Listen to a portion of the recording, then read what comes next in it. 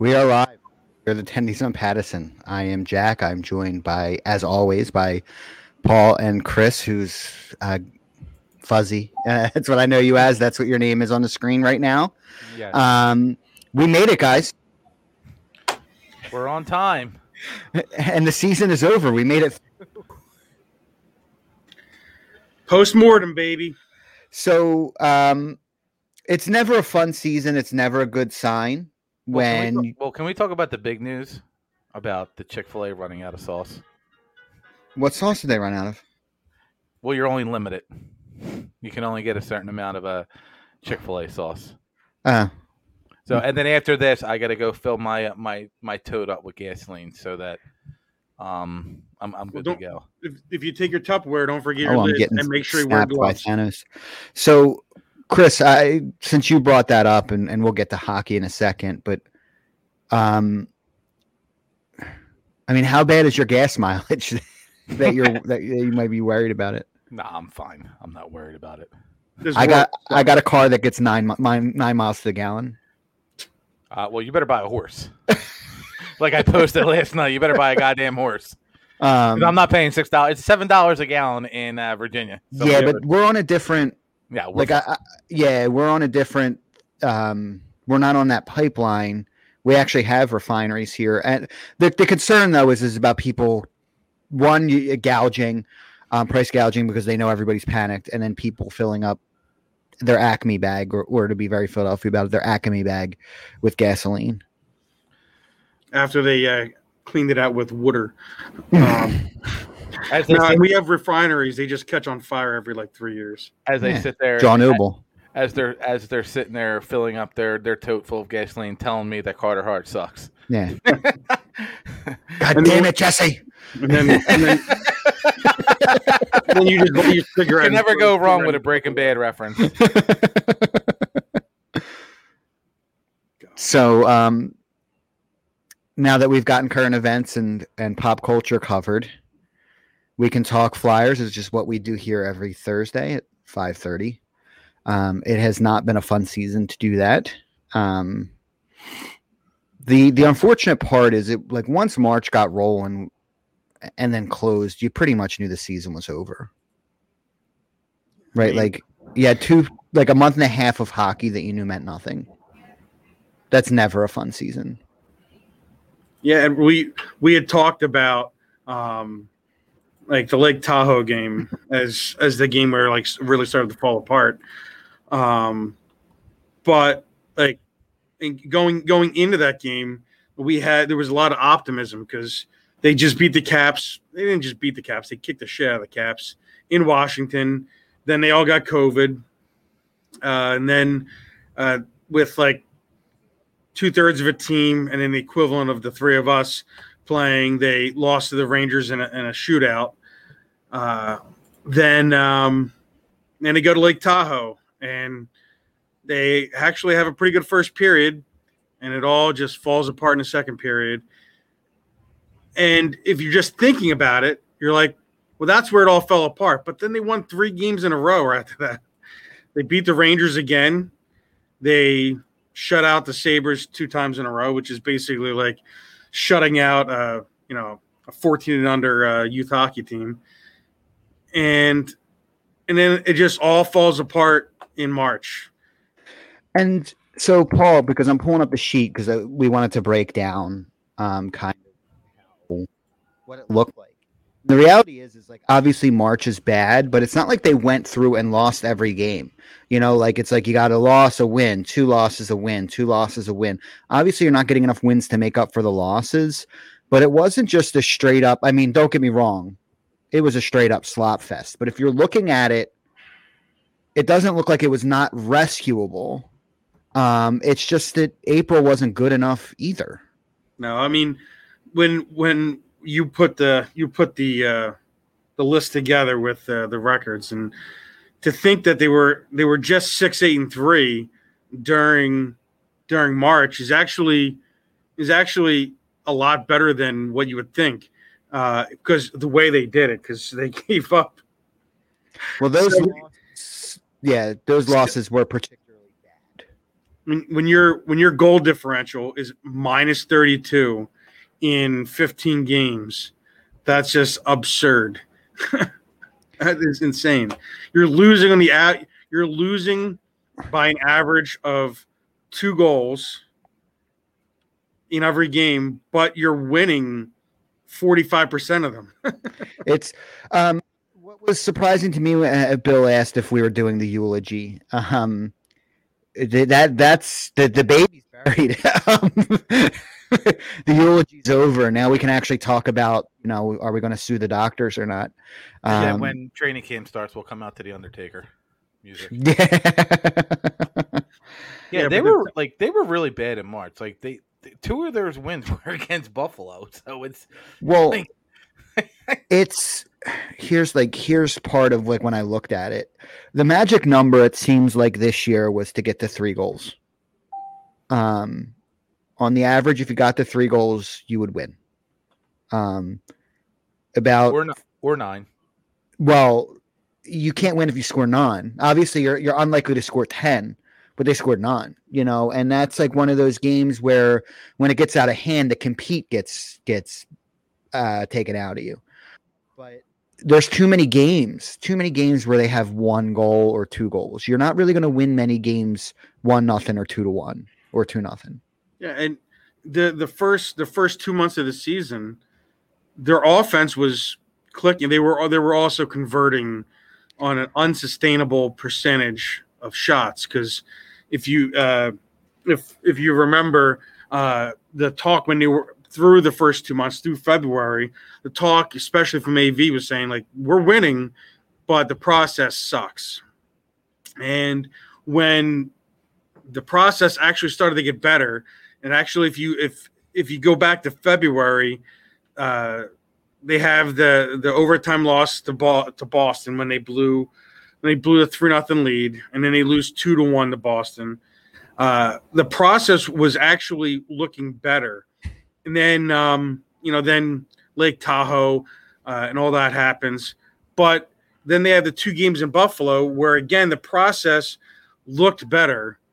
They were playing more like they were in 1920 before COVID. But it all just fell apart. They'll fall apart for 5 minutes, and then the entire game would implode. What do you got, Chris? No. I think he meant 2020, not 1920. No, the Flyers. They made the stock market crashed, and I get it. But what I need to look at, and we'll maybe do that next week, is so in the first season, like, yes, they were converting on low amounts of shots. It's like they weren't getting a lot of shots, but every shot they got was like a high danger chance. And I feel like what ended up happening was when that came back down to earth was when their high danger chances came down to earth and they were getting like average looks, they started giving up more high danger chances, and when you look at it through the year, the reality is, and we have discussed it, and I know we've gotten some pushback, but the reality is against medium and high danger chances, the goaltending wasn't good enough either, right? So the goaltending was only, as far as how poor they could be, the goaltending was only outdone by the defense, but they both were not good enough. And then the team didn't score enough goals. And what's that a recipe for? Right. They were 31st in goals allowed. So I think part of it, what went into it, and the reason why the offense dried up, is because that they were starting to focus more on suppressing shots and just getting more quantity of shots. They wanted to have a better shot differential, and they started focusing more on that, and it would happen. But the problem is you wouldn't get. It would be a handful of shifts. It would be a period, be half a game, but then it would all fall apart. And one guy would make a mistake, and it would all snowball. And I think that's the theme of this entire year, this shortened, compacted, shitty season, is that whenever anything bad happened, it just all snowballed. It was quicksand. They weren't able to get out of it. They just kept sinking. So T-Can rises. It looks like they couldn't set anything up just due to speed. There was a bit of an issue with. I don't think that the Flyers are a slow team like they used to be, but I think that there was an issue with like compete in the hard spots. Two guys go into the corner. The Flyers almost never came out with it.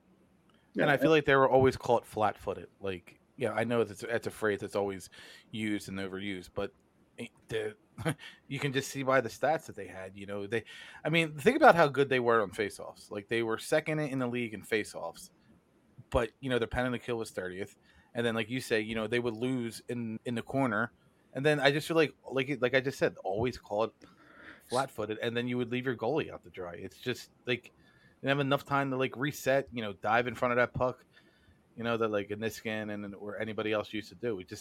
They just weren't good. So to take Paul's theme and to take what you're saying, there's like a thing that you talk about like when it comes to combat sports. You talk about quicksand, and it's like you make one mistake and then you try to make a mistake that, or then you try to make a move that's overcompensating for that mistake, and that makes you make another mistake. And then you try to make a move that makes you, and you overcompensate for the second mistake. And now you're in quicksand, then you're flailing.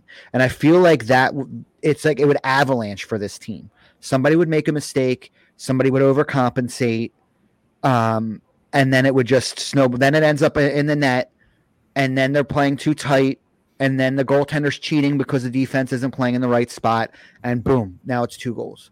Now it's 3 goals. And that's it. The game's over. And sure, they go back to under the Hackstall, the almost comeback kids in a lot of games, not 9-0 games, but in a lot of games where they were chasing the game.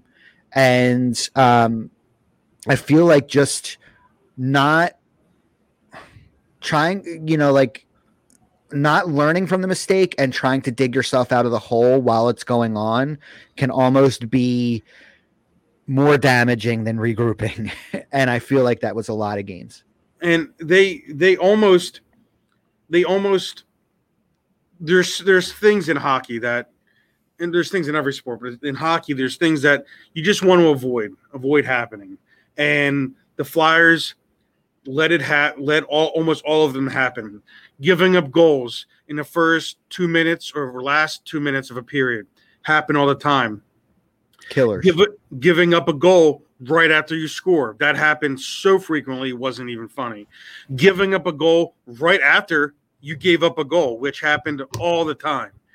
And that's what leads to the snowballs. And you hear the stupid cliches like, all right, this next shift is important. Like every shift is important. But those important shifts of starting a period, ending a period, after right after a goal, whether it's for or against, after a power play, after a kill, like those shifts are more important than the general 5-on-5 shifts. And that's where they gave up all, like it seemed like it felt like 75% of their goals were all within those situations, and that's why it just caused everything to snowball. So everyone wishes they could play the Sabres all year long. Well, you know what though? The record against the Penguins was the same. They weren't good enough against the bad teams. No, I mean 5-3 versus the Sabres, 5-3 versus the Penguins. They weren't even good against themselves. No, right. The reality is in a season like this where you're playing everybody 8 times, those bottom feeder teams, you really need to. You're not going to win all the games against the better teams. Like if you're better than them, hopefully you win a series 5-3, right? Like you're not really going to take Boston 6-2. They were definitely not undefeated against the Rangers. But you're hoping to be, like in the better teams, you want like they were against the Penguins 5-3. There goes Fuzz. Thanks for verbally saying something. Yeah. Thanks for the heads up, Chris. You know what they say about Chris? I texted you. He's built a little bit the same. Get out of here. Goodbye, people. Yep. So But those bad teams, you really want to be like 6-2 and 7-1 against. And the fact is, even those bad teams, they weren't good enough against them. I mean, and the problem is the bad teams aren't even like outside of the Sabres. They're not that bad. Like the Rangers have a lot of talent on their team. The Devils, even though they're not as good, they have talent in that team. And they're fast. They're really fast. And they're, they could be a scary team in the future. I think they're about 2 years away. They have to make the right moves. They still don't have anywhere near good enough defense. And that's coming from a Flyers fan. I don't know if you know, but I mean, they're paying $10 million to Subban. They're not really going to, that's going to be a little bit of a hamstring on improving their defense. I mean, he was better this year than he was his first year in New Jersey, and I think he's got one more year left. That's not bad, because that for them, and we'll get back to the Flyers, but for them, and not that I want to root for the New Jersey Devils, they're right behind the Penguins and teams I want to root for, but for them, that's like perfect timing. That comes off right when your young players are probably hitting. Your window is opening. But again, the problem is defensemen. They have so this was their D to end the season. PK, Ryan Murray, Damon Severson, Will Butcher, Connor Carrick, which is just an AHL guy, Ty Smith, who's a promising young offensive defenseman, Siegenthaler, who was in Washington, and Matt Tennyson. That was their yeah. No one's striking fear in your heart. Butcher's pretty fast though. I remember Butcher's he's a power specialist. Play yeah, he's a specialist. He's like their a little bit. PK is worth probably half of what. So he's got one more year left at 9. Ryan Murray's a UFA. Severson still has 2 more years left. Severson's a solid 4. Butcher is like Ghost, like we just talked about. He's a 5 that should get power play minutes. But Ty Smith he's another guy that's probably going to get those power play minutes because he got power play minutes this year. So it's going to be interesting to see what they do, but they just don't. They have the potential to be loaded up front, but their back end is real bad. That's a little bit of the problem that Edmonton has had, in their pursuit of a cup.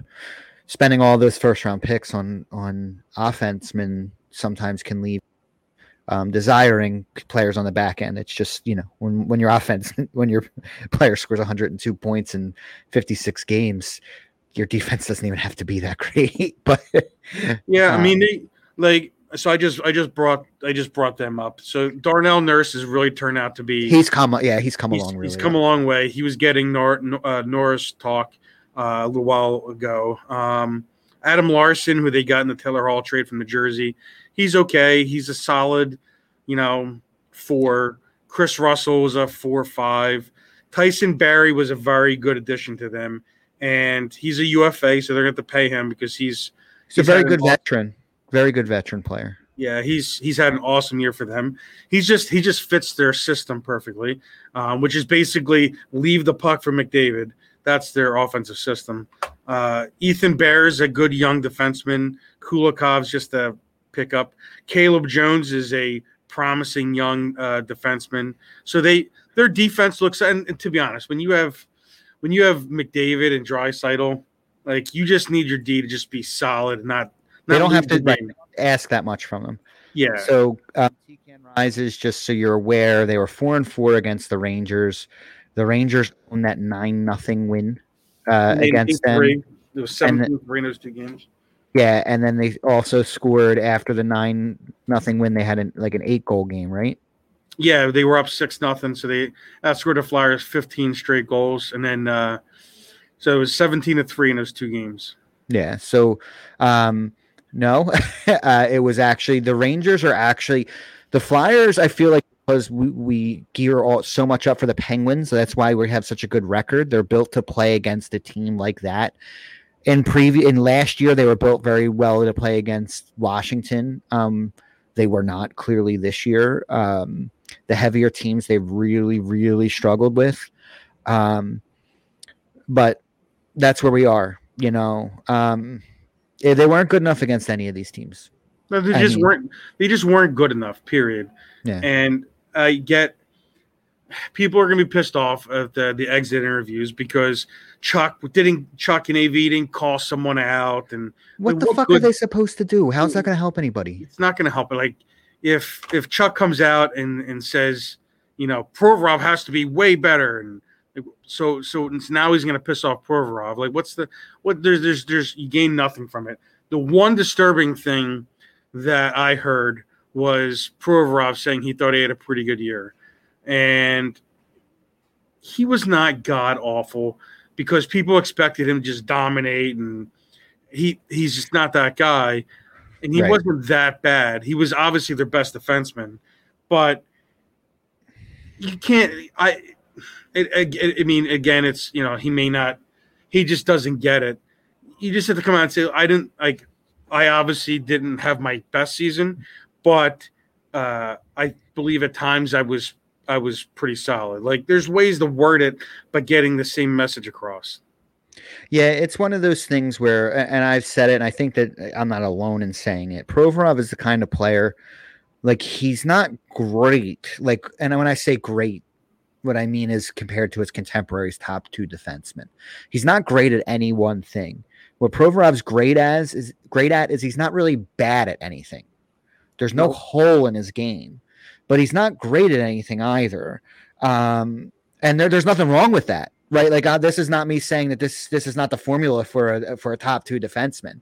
It just is. So, to your point, when he says, you know, I believe I had a good, I don't know if there's just a cultural thing there. And I know he's spent a lot. He's basically been in Canada and the States since he was like 14. So it's not like he doesn't get American culture, but, well, from Scranton, I mean, well, but still, I mean, he was playing high level juniors and, yeah.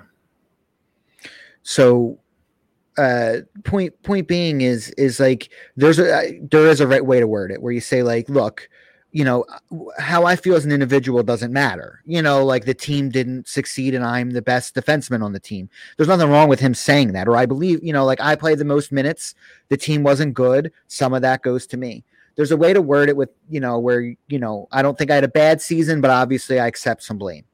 Yeah, no, I mean, you know, Hart came out and he was very upfront and honest about stuff. And it's obvious that he was greatly affected, as we've talked about, greatly affected about being stuck at home, being stuck in a hotel on the road, not seeing his family.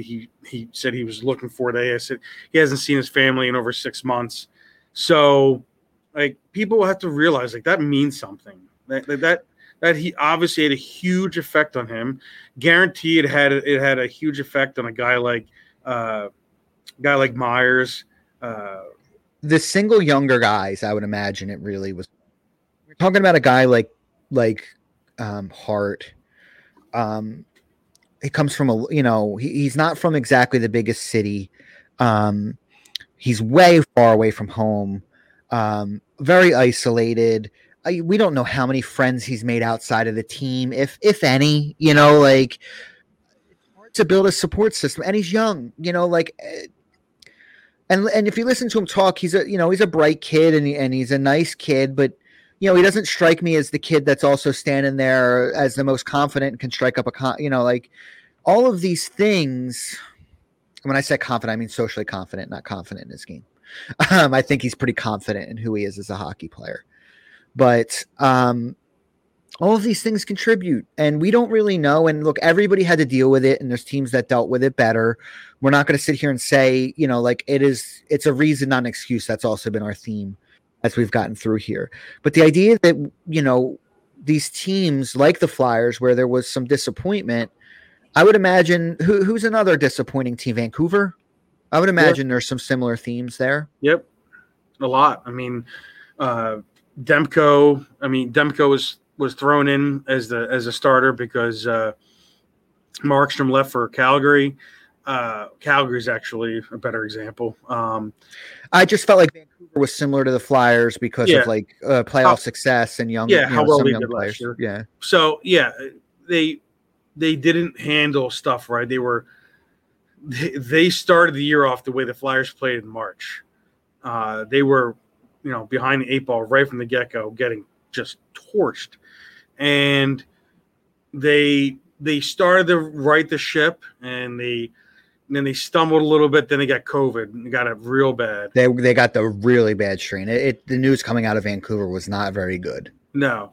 So they just kind of got crushed. And it was funny because when they came back and they ended up beating Toronto in those first 2 games back, I was like, oh, Vancouver. I even did it myself. It was an advantage, right? Oh, yeah. maybe they can sneak up on all these teams and win all these games in hand. But like when you realize the schedule that they had, which was just crazy, while coming back from COVID, which all of them had, most of them had very, very badly. It just wasn't like it wasn't going to happen. So it's a lot of similarities between the two teams. I would be interested again. This might just take a little bit more. I know no one's going to be interested in a long data discussion. There are things that we can talk about that are more tangible, but I think it would be interesting, right? Because what happens, the Flyers go on their COVID pause, but also what happened is New Jersey didn't play for a little while. So in that March block, when you look at it, when you look at how bad it is, you have to remember, right? Like schedules got, I don't want to say changed up, but things got moved around, things got compressed and whatnot. So March was their heaviest month as well. And so you're playing regularly, you're struggling, but you're also playing, you're not, you have one matchup against Buffalo in that time. So as we talked about all through this time is you didn't have, practice time. You didn't have really meeting time other than maybe Zoom, which obviously isn't the same. I can't imagine what film sessions look like during this time. I wonder if when you got cold and you were in your heaviest part of the month, it just, again, exacerbated so much of that spiral.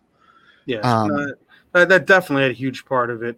And they just were never able to pull themselves out of it. And I have a hard time holding people's feet to the fire. And I get other teams had the same situation and played well comparatively, but again, it's a reason. One thing that did come out of the exit interviews and was the fact that certain players went back to Canada during the quote unquote off season. And a lot of Canada was shut down, and it was brought up that certain players. They specifically named Patrick, I think. Yeah, did not come into the season in shape, and they used everything being locked down as an excuse, but they should have figured a way to get in shape, is what I'm getting at. And that was one thing that was brought up during the exit interviews publicly. And AV sort of called out guys, but didn't name them. Yeah, and it's one of those things where, like, everybody had to deal with that, right? Most of the league is from Canada, so everybody had to deal with that. And I get that. I know that one of the players I saw getting picked on with regard was they talked about Patrick, and Patrick is also a unique case. He missed an entire year. We don't know where he was mentally or emotionally. We don't know if he's ever going to get right. Like that. It is very hard at his age. I don't know how much data there is to miss as much time as he has at this point in his career that guys get it going, at least to produce at a level that people expected him to. That's a very tall order. There's just not a long list of players selected in that range that miss a ton of time. And then it would be even less that get it back. And there's just something with all sports. When you miss time, when you're like at that age that you just can't make it up. And then teams get less patience with you. Especially when you're dealing with the head. I mean, it's not like he tore his ACL where it was just a matter of being the physical part of it. You don't know what kind of side effects it had. And then also, again, so he's coming back in the NHL having no contact, very little hockey. He wasn't going to be in perfect shape to begin with. So I just wasn't expecting. I think maybe you didn't expect what you got, but I expected more than that. Yeah. I expected more than that. And to be honest, and probably I shouldn't have. I also expected more out of Lindblom, and that was probably because in my head I'm thinking, all right, you're getting your leading goal scorer at the time of his diagnosis, and you're getting your third line center back that you didn't have last year. And when in reality, you're not getting those players back. You're getting them back in name, but not the player. And you saw towards the end of the year, Lindblom started to have spurts where he played like he did, the year and a quarter before he got diagnosed. The way he ended the season was I'll use the word encouraging. Obviously, the whole season, the whole team, other than maybe Farabee and Giroux, you're disappointed in a bit. But I was encouraged with Oscar. We'll see what happens with York. I mean, you don't want to read too much into a handful of, a very small handful of games, but who's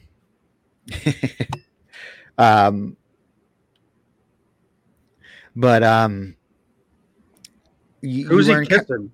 You're at a kid's baseball field. Don't be kissing. Especially kids. You don't want to be kissing kids. Here, he admitted that he had a typo. So, I mean, do you want to call the police? He's kissing kids at his son's baseball game. Just go to just find the loudmouth guy. But he, Oscar even admitted that he started to feel better, which is encouraging. And I think you're going to have your hope. You would have a close to back to normal Lindblom getting in. Yeah, you'll get some sleep in jail, all right. I mean, you may not wake up after what they do to you, but yeah. So like they're gonna make some changes, and it'll be interesting to see what happens.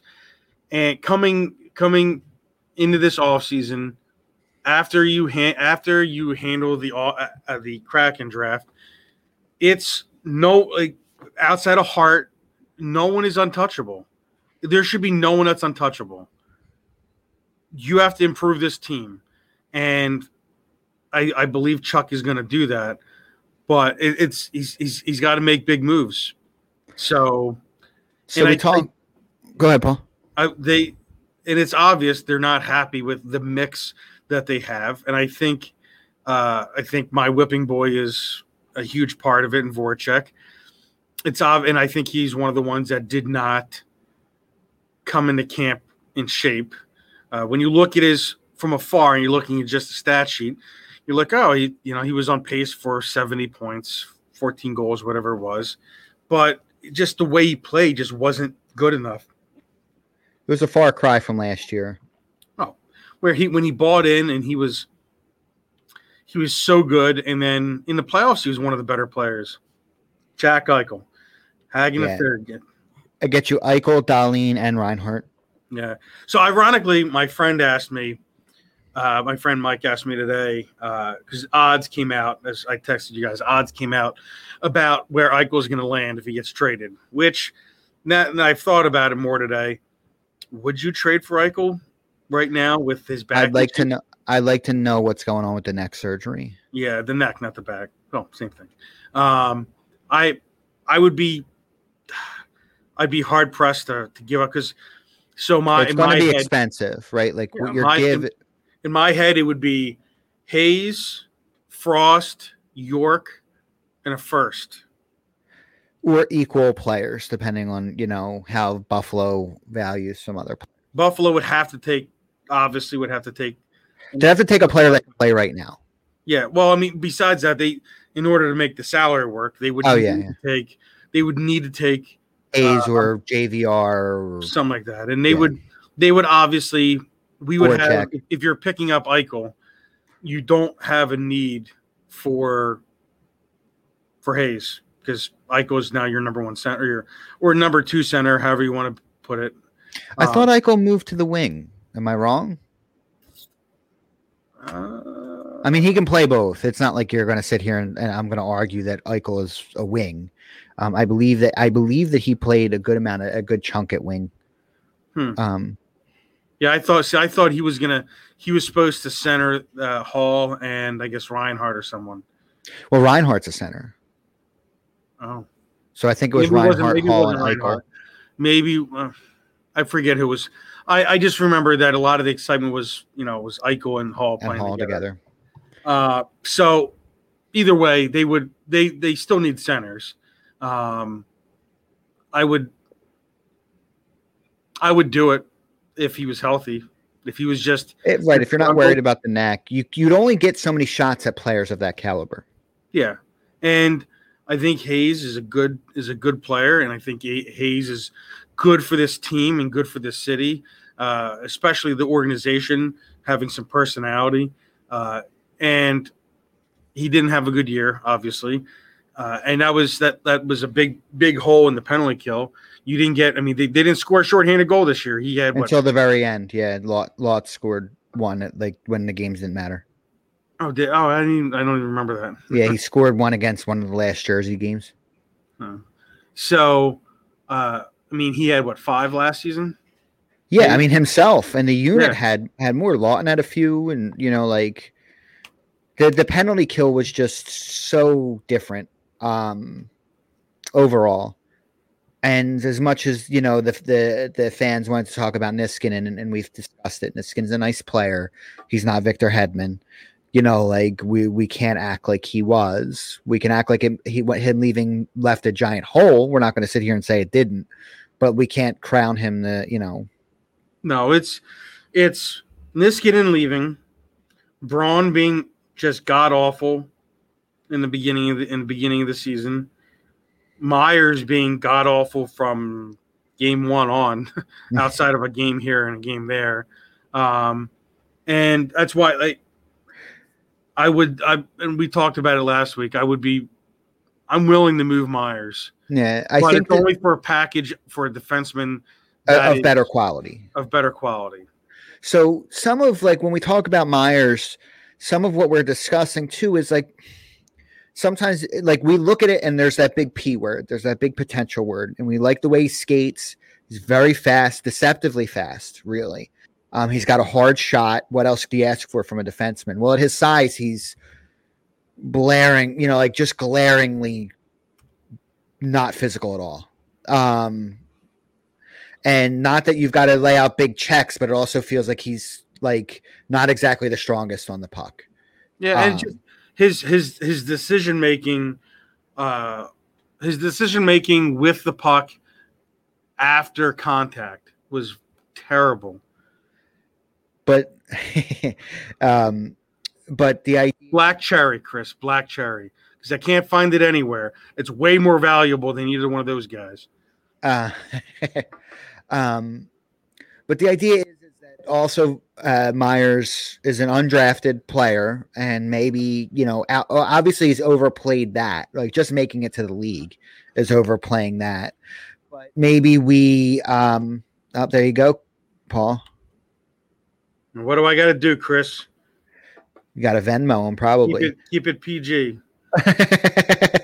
But maybe that potential, that ceiling that we are looking at, or more or less, the ceiling's still high. Maybe the floor is a lot lower than we thought it was.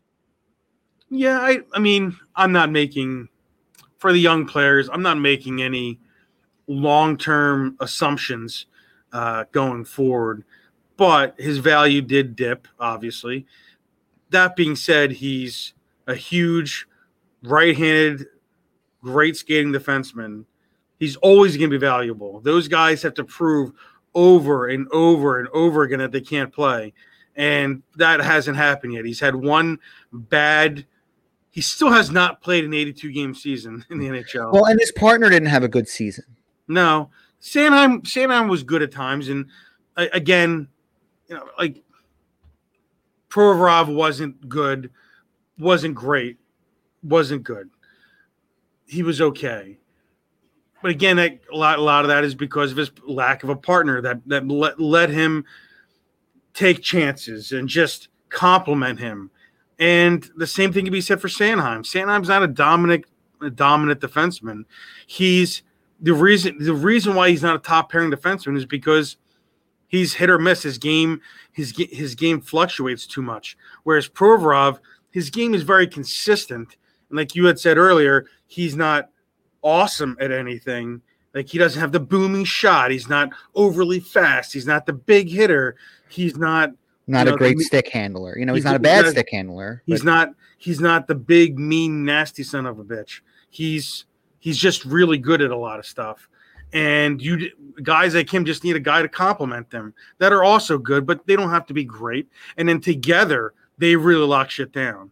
And they didn't have that this year. So they were missing their partners, and that exposed them. So they need someone to just compliment them. And I think that you're right though. Like I think that when we look at this season felt and looked a lot more like 2 years ago and before then than it felt like last year. And the reality is the mix may be more of the problem than the talent. The talent there. That the pieces just don't fit. Yeah. They just didn't. It's not like they just forgot how to coach and that some of these players forgot how to play. Like Konechny was god awful this year, but he didn't forget how to play. Yeah, the mix was bad, and they kept trying to juggle the lines every game. It's not abnormal, but every game you're getting a new lineup. That means something isn't working, I guess is what I'm saying. It's like it's not the biggest deal to juggle. It's not like it used to be where like juggling a line like, oh, we're gonna was a big deal. Where lines were pretty set. Lines change all the time, but the reality is if a line is working, you don't usually just shake it up to shake it up. Yeah, I mean, as a coach, when you're looking at your lineup, you're looking for pairs. So, and then when you have your pairs, then you're just looking for that third guy to complement them.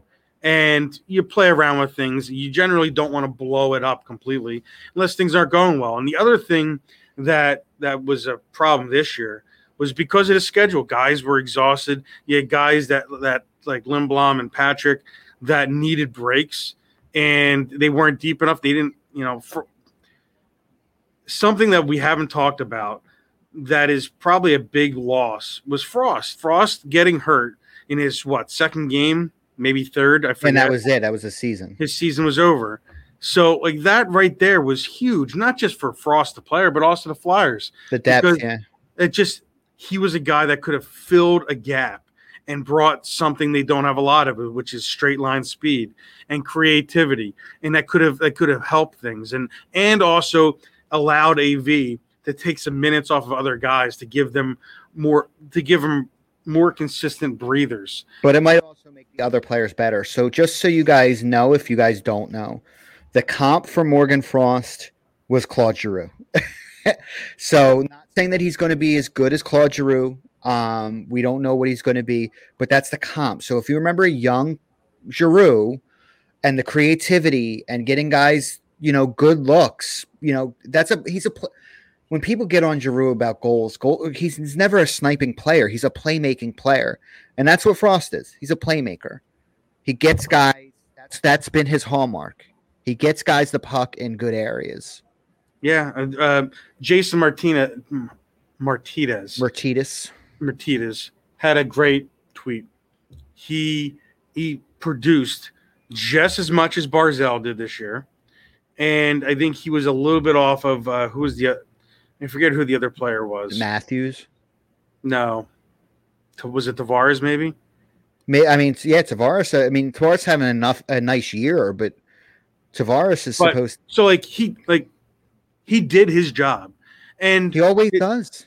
Yeah, and I find it funny because everyone questions his leadership and Strip to see, and so it's just so nauseating. I think we got a new partner here. He can't. What's that?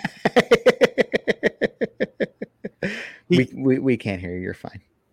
He can't. He came in. He came out at the exit meetings and said how he was pissed off, and especially from the 9-0 game on. He voiced his opinion, but I guess that doesn't count. And just because they didn't just flip a switch and he didn't carry them to the promised land, he carry him on his back as a 34-year-old center that is small and not as good as Crosby and McDavid.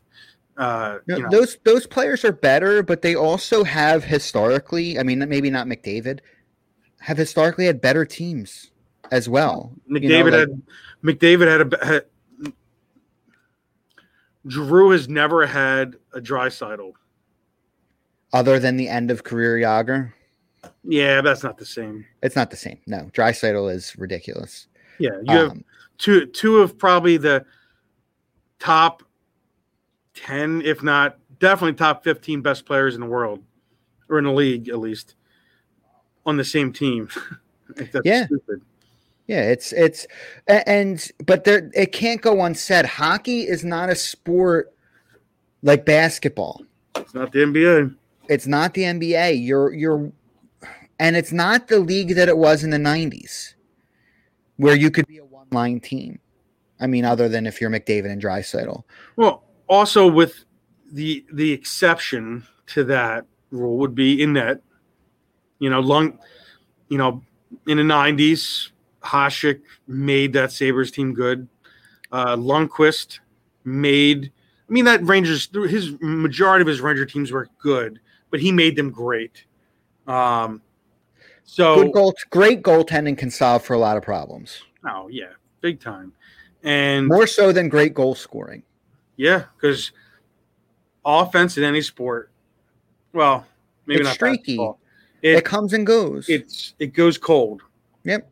Defense and goaltending can just stay as long as there's not huge dips, as long as you're ranging from good to great and not having that huge dip like we saw this year with Hart, then you're going to be in every single game, and it's a lot easier to compete. Yeah, and that's just the nature of the game. So I also feel like we overemphasize the team's success under Giroux when he is not Crosby. He is not McDavid. He's a very, very good player. But the talent that, even if you look at Ovechkin, the talent that the Capitals have put from line 1 to line 4, they're not comparable. Yeah. I mean, Ovi's had Backstrom. They've had awesome secondary scoring. You had Alexander Semin back in the day. They've always had two good lines that can score, and G's never had that. He's had Jake when Jake was good. He had Hart. The best goal scorer probably while Giroux was here was Wayne Simmons. Yeah, sadly. And he was a one-dimensional player. No offense to Wayne. We all love the Wayne train. But that can't be your best goal scorer. No. I'm sorry. I'm sorry, Mr. Simmons. I love you. I would, I was a huge fan while you were here. If you ever get to hear this, but the reality is it just says something about the level of talent that they put on this team. You can't be a Stanley Cup contender. No. Nope. In that regard, and that also, again, it says something about Giroux and his time here in Philadelphia. And not that I'm going to sit here and go, I'm sure he cries in his piles of millions of dollars. That being said, we can't call a spade a shovel. We have to call a spade sometimes. Yeah, and he wants to win. He wants to win a cup. He wants to do it here. So obviously it's frustrating. He knows the end is coming. He's got one more year left under contract here, and you don't know. I think he resigns, but you're going to have Coots, I think the salaries will basically just flip flop, but I think Coots will get a little bit more. But he's entering. What's he going into? He'll be 30. Who's that? Coots. Coots when his contract is up. You forget, like you don't realize how old he is. I mean, yeah, because it took some players just take longer to get to their peak, and some players' peaks are longer. Sometimes they're shorter. He's only 28. He's he'll be 29. He'll be 29 when his new contract starts. Yeah, or just turning 30. Yeah. It is something to consider. Hockey's not football. Careers aren't over at 30, but production, it is getting to be a younger man's sport as far as where peaks are. I think, Coots is lucky. I'll say that. He's lucky in terms of the fact that he still has one more year left. So when he's going to be negotiating, the league should be basically back to some sort of normal. Obviously, maybe not quite what it was, but I mean, you're getting a new TV deal, so the league is going to be flush with more money. It might take a bit to affect the cap, though. Yeah, but I mean, that's why you see guys signing 1 year deals, 1 or 2 year no deals. more than 2 year deals because they want to be free agents. I can only imagine. Actually, I'm going to do it right now. So while you're looking at it, I'd be remiss to say the reality is I think by the start of next season, it's going to be buildings at capacity unless something crazy changes. New guidance from the CDC today was if you're vaccinated, you can go mask off at indoors, you can resume your normal activities. So I believe that if the season starts on time in October, that we're going to be looking at buildings at capacity. Yeah. Now we have to look at what people have lost their jobs, people have lost things, their livelihoods, businesses have been boarded up. So we don't know what ticket sales are going to look like. I would imagine the Philadelphia area is not going to be that affected, but some of the other cities might be more as far as ticket sales go. So I'm gonna read off some names. These are guys that are free agents after next season: Malkin, Giroux, Kessel, Letang, Pavelski, Matthew Tkachuk. I'm sorry, Tkachuk is a RFA. Fleury, Bergeron. But teams might be flush and they might look at offer sheet and some RFAs. Johnny Hockey, Philip Forsberg, Johnny Boychuk, Barkov, Brock Besser, Tomas Hertl. Wow. A lot of vets, a lot of big name vets. Yeah, Seth Jones, Zibanejad, Carter. Let's see. I wonder. Werenski. Seth Jones is an interesting name.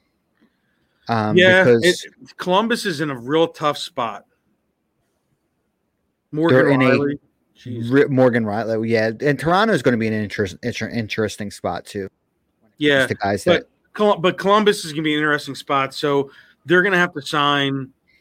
They're going to have to sign Werenski and Jones at the same time, and for them to commit to stay in Columbus, they're going to have to make some moves to show that they're serious about winning, because they're not going to sign long term there. Because, I mean, who else? I mean, and here's the problem for them. They're going to have to sign both, because if they don't sign one, the other's not going to stay. Well, and then they have decisions to make this season. Yeah, I mean, but that's why. So for as big as this offseason is for the Flyers, which is big, this offseason for the Jackets is much larger in terms of this offseason will shape the way the franchise goes over the next 5 years in terms of re-signing their own players, and they've had trouble with that. And I have a feeling that they're not going to sign before. I believe they won't re-sign until the middle of next year. They're not going to re-sign before this early. Season. Yeah, they won't re-sign early. So do you have cap friendly up? Yeah. So the idea would be assume that if they were to re-sign, Laine is an RFA, correct? Correct, yes. So assume that they would re-sign Laine. That's what, $8 million. I don't believe that. No, I don't believe that's going to happen. What's that? I no, it's going to be more than that. Let me pull 10? it up here. Hold on. Laine he's currently making 4.9. Yeah, but he took a bridge deal. He took a bridge deal. Everything that's been discussed publicly has been it's going to at least be 10. 10. So 10 per. So if they were to sign Laine this offseason, which you and I do not think is going to happen, but the idea is, so this is why when we talk about Eichel and the Rangers, that it might just be like the Flyers might not even be in the Eichel sweepstakes. They may be back in the Laine sweepstakes. Guess how many players Columbus has signed after next year? Their roster's empty, right? After next year? After next year, 4. Yeah. That can't stay that way either. That is insane. That is crazy. So the idea is no team's going to probably give an RFA tender to Laine. There would probably be a sign and trade, right?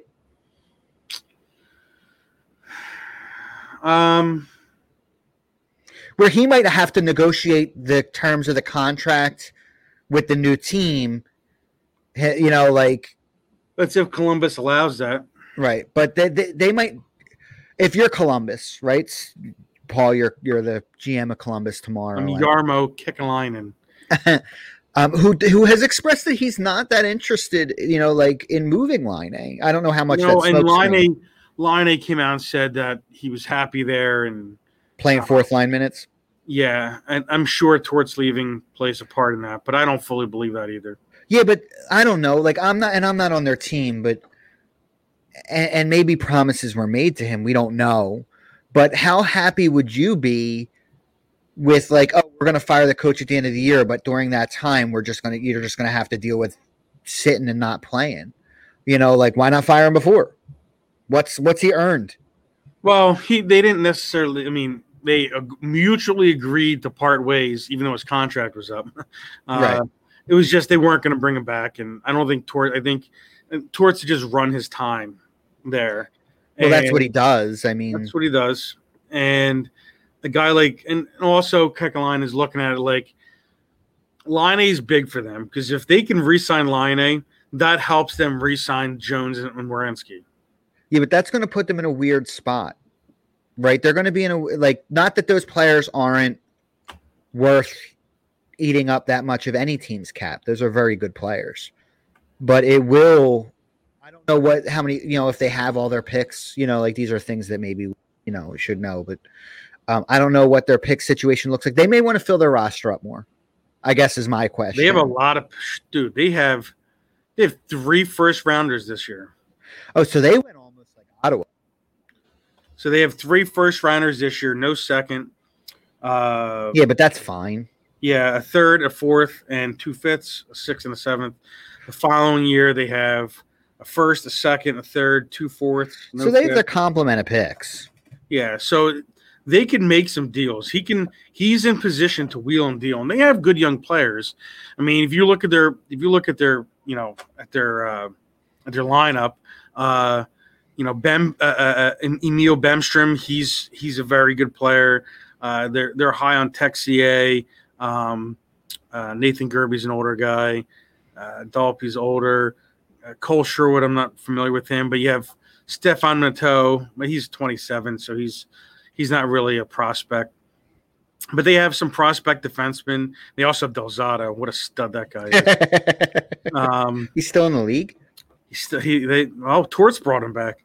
So maybe Torts will end up back in New York too.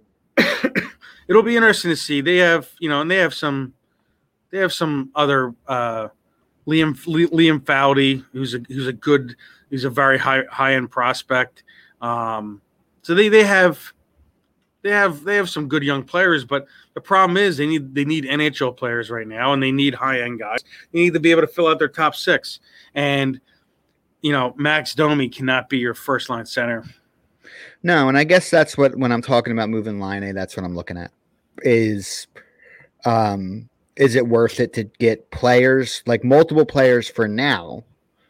And where you know you're not getting the high end talent, you might get good enough. but they have some really long-term questions to ask themselves, which is more or less, there's teams when we looked at it, and I know we were doing a postmortem of the season. Now the season's over. What do we have to look forward to right now? Expansion draft. And when I went through Cap Friendly, teams were just not in the same shape as they were with when Vegas came, where they've got to shed a bunch of salary and they're making trades for Vegas to agree to take higher paid players. A lot of teams aren't in that same situation, which is also why Vegas was competitive year one. Yeah, I mean, guys like Fletcher made poor decisions. Yeah, and they panicked because they had never been part of anything like that at that level. So, because the expansion drafts in the past, like you could pretty much you weren't giving up any good players. Well, right, different, no cap in the past, right when Florida and Minnesota and Ducks so you didn't have to, now you have to have players of a certain caliber available. So it'll be interesting to see what happens. I don't know if I said before I would trade a first to get them to take Voracek. I don't know that it costs you that. No, but I mean, I think you just, hey, JVR is available. Hey, Jake's available. But the problem is Ghost is going to be available. And but that being said, they have to hit the cap floor too. Yeah. So it's not like they can't, but I mean, they can also sign guys, but they're not going to be able to get any high end free agents, not for year one. And there are some things to like JVR and Voracek, while they have high salaries, their term isn't forever. Nope. It's for a guy like Voracek who could benefit from a fresh start, a guy that can still skate well would be ideal for them. I mean, if they take him, he still has 3 years left at 8.2, but he's still producing. And if you get him to buy in a little bit, as he showed last year, it can change things. Yeah, it just there's a lot of interesting stuff. What we're hoping is one of those three players will end up going to Seattle, right? Because it does free up some cap space to. The Flyers also have some big decisions to make with some of their players that will be coming up, like we mentioned, Couturier. Hart CLC he's an RFA next year. Carter Hart? Yeah.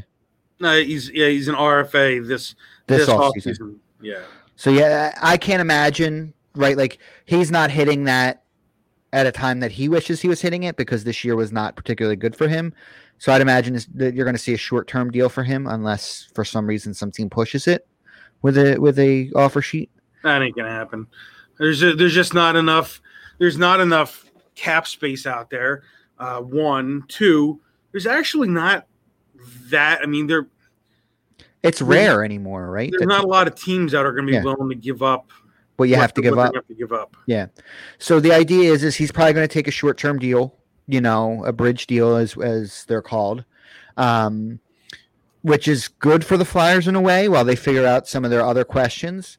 But it might be bad because what we expect is that he will get back to where he is, or where he was, or where we expect him to be, which will probably cost you a lot, $10 million. But if they, let's say they sign him to a 2-year bridge gap deal, he's still going to be an RFA. So it'll be a second one. It'll be a second one. So it'll be like Sanheim where he's still the Flyers still hold a bit of leverage. Right. So look, we're going to be doing a lot of off-season discussion on moving players, trade targets, things that we like. Well, obviously, even though we're a Flyer show, we'll be talking playoffs. I just picked my pool team. I do a fantasy pool every year where you pick one player from every playoff team. You got to fill 10 forwards, 4 defensemen, 2 goaltenders. So you can have the same players across. But it's fantasy, but not really. But it's a way to make some of these games a little more interesting, especially. What's your roster look like? I mean, in some ways, I'm very traditional. Like I've got McKinnon and McDavid and it's hard not to pick those guys. Karpatsa. Right, is that how you say his name? Kaprizov.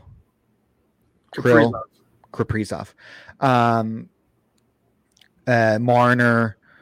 And then I had I took Letang from Pittsburgh. I just think his high end defense is worth it to not go with Crosby or Malkin. I took Carey Price and Fleury. Is Price going to be healthy? I hope so. Because he hasn't been playing. He hasn't been playing, but I know that it looked like, because I've been doing fantasy all year, we got a little bit of football with this season, which was like once teams clinched, they really clinched a berth, especially Montreal. They knew they weren't really going to get in the first place. They started resting guys because the season was so compressed. So we'll see. What his injury is. If he's not healthy, I'll just hope I can get a change in before we get going. But you have to decide what you're going to do. Like with your goaltenders, and if you want a goaltender that's going to go late, because wins are worth a certain amount, or do you want to roll the dice with a forward who you get a good amount of assists or goals. So it's hard. You can't not take, I debated, because there are decisions, right? Like I debated going Draisaitl over McDavid only because I expect Draisaitl to outpoint McDavid, but if God forbid it happens, that's the kind of the decision that's going to separate you from the other 73 people. You got to take risks in order to separate yourself. Yeah, it'll be interesting to see what Vegas does with their goalies, because it just seems like they just have a love affair with Leonard, and I get Leonard's a good goalie, and he's obviously a great locker room guy and everything, but Fleury's been awesome this year, and he's going to give you saves. He's going to give you saves that Leonard can't. So as we wrap up, I'm going to overlay the other shows that are on Phillyverse. We're going to keep talking. I'll call out those shows as we're going before we go off air. But I'm going to put it up so you guys who are with us watching wherever you're watching on Facebook or Twitter or Periscope or YouTube or Twitch. I'm going to put that overlay up so this show lineup for lineup. I know that there are some more shows that are going to be added, but this is the current lineup. So as we wrap up, I'm going to leave this up. You're not going to see our beautiful mugs for the next, minute or so. And then we'll let you guys go if you're still with us. So, obviously, it's hard when you're looking at those lineups. You make these decisions, but you also don't want to outsmart yourself when you're picking those players. It's hard to look at a Nathan McKinnon and not say, and go, no, I'll take Makar. Carr's a great player, but yeah, for the same reason that you go with Letang, he's gonna be out there in every power play. He'll probably get more minutes than McKinnon. Makar is so damn good. He's so good. I went back and looked at the scouting report from Makar, and they some of these scouts nailed it. They nailed it. Oh God, yeah. Basically said generational type defenseman, based on his ability to his two-way ability.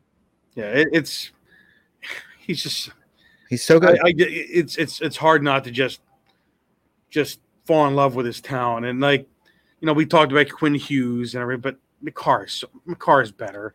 Makar's a prototypical defenseman. Everything. Give me the guy with the size that can also skate and have the shifty moves, and it's just sick. He's just so good, and he's gonna, guys like him and Letang are gonna pick up points just from being on the ice with the other players, and Crosby and Malkin.